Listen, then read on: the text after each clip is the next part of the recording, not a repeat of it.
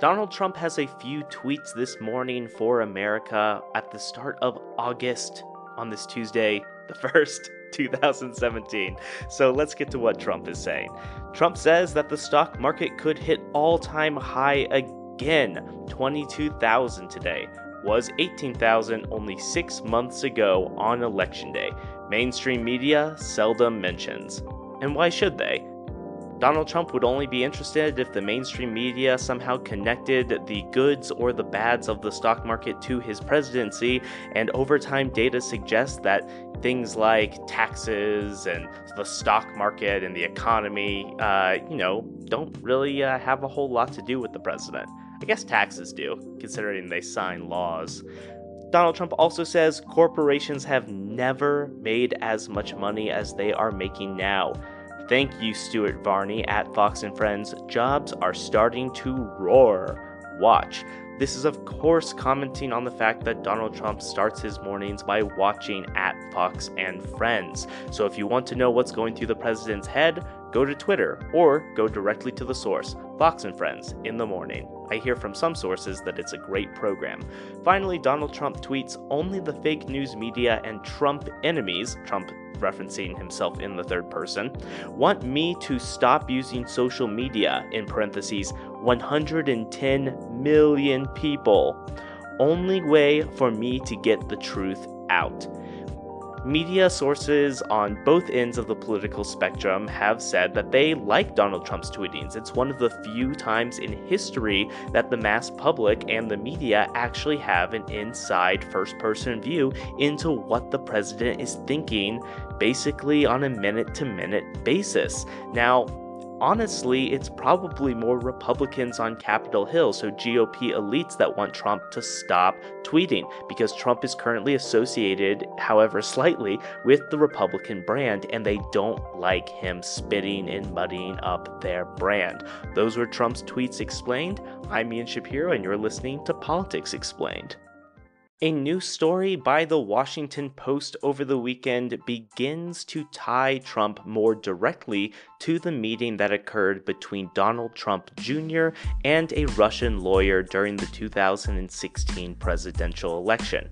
Now, the allegation being made is citing multiple people with knowledge of the situation. They're essentially saying that Trump had a direct hand in crafting Trump Jr.'s statement to the press. Specifically, the Washington Post reports that Trump actually helped dictate the statement while flying back to Washington, D.C. from his visit to the G20 summit in Hamburg when he was on Air Force One. One advisor has been quoted saying that he saw, or she saw, this move as unnecessary, and that while the president only saw this situation as a political problem, him having a direct hand in crafting a misleading statement to the public could also, in the eyes of Robert Mueller, who is currently special prosecutor to the Russia investigation, could be a legal problem. More on this story as it develops on Politics Explained. I'm Ian Shapiro. Despite claims via Twitter that the White House is not in chaos and that it is a great day at the White House, there appears to be a few shakeups going on at whitehousepersonnel.hq.inc.corporation, whatever you want to call the Trump administration at this point. Anthony Scaramucci, who was the recently appointed communications director, is out, and General Kelly is the new replacement for Reince Priebus, who once held the position of Chief of Staff.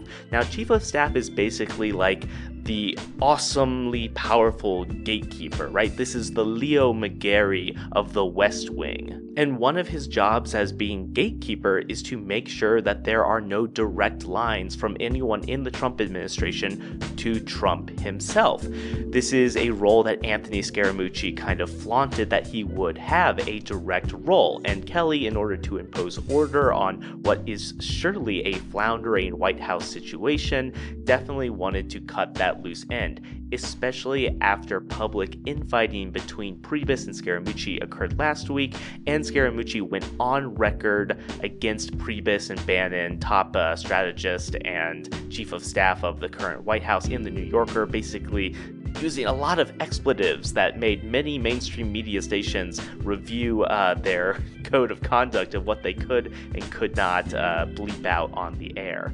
Anyway, the big news is that Communications Director Anthony Scaramucci is out after about 10 days. If you were on Twitter yesterday, you probably saw a million memes and jokes about the whole thing.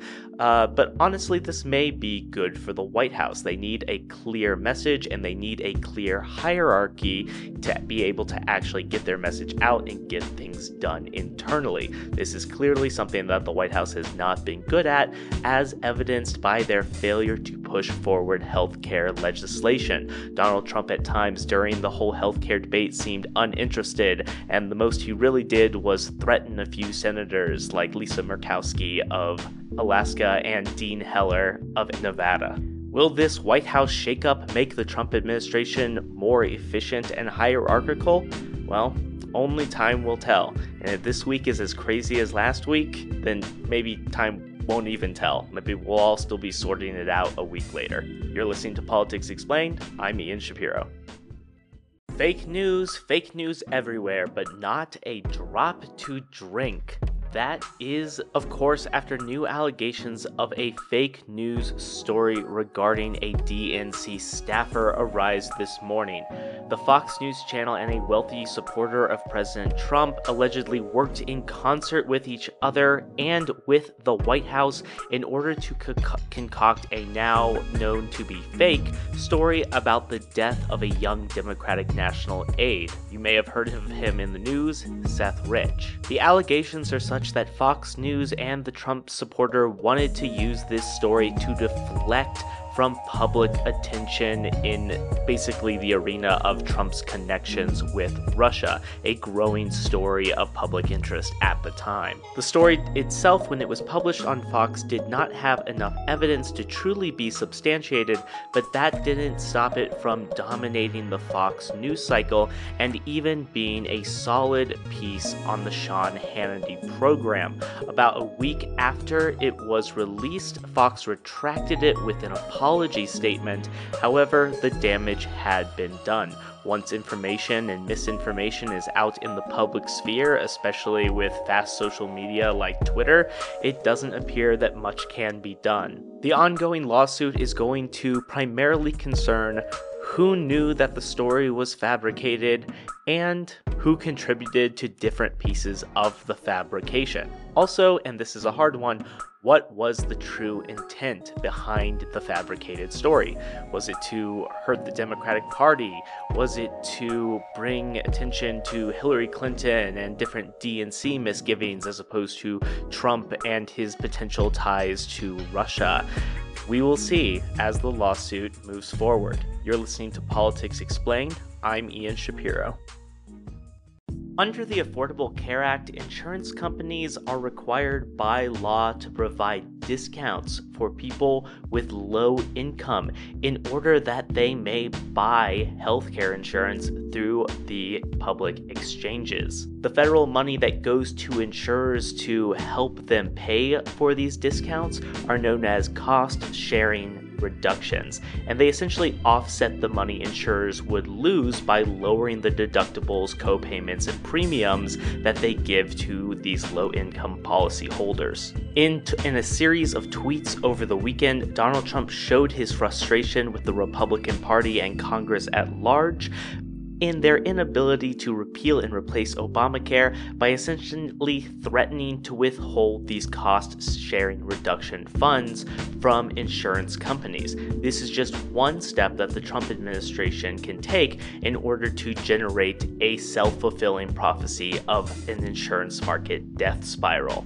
Because when you withhold cost-sharing reductions, that means that insurance companies will raise their premiums. That means that healthy individuals are going to be less likely to pay into the system, and that means that you're going to have a bunch of older, sick people in a system, and insurance is unsustainable when that is the case. Thus, a death spiral will occur. Donald Trump has said on numerous occasions that he wants to let Obamacare implode. However, most research on the law and health experts suggest that it's unlikely that a death spiral will be likely unless the Trump administration does something to pull the carpet out from under the law. For more on the future of American healthcare, I'm Ian Shapiro. You're listening to Politics Explained.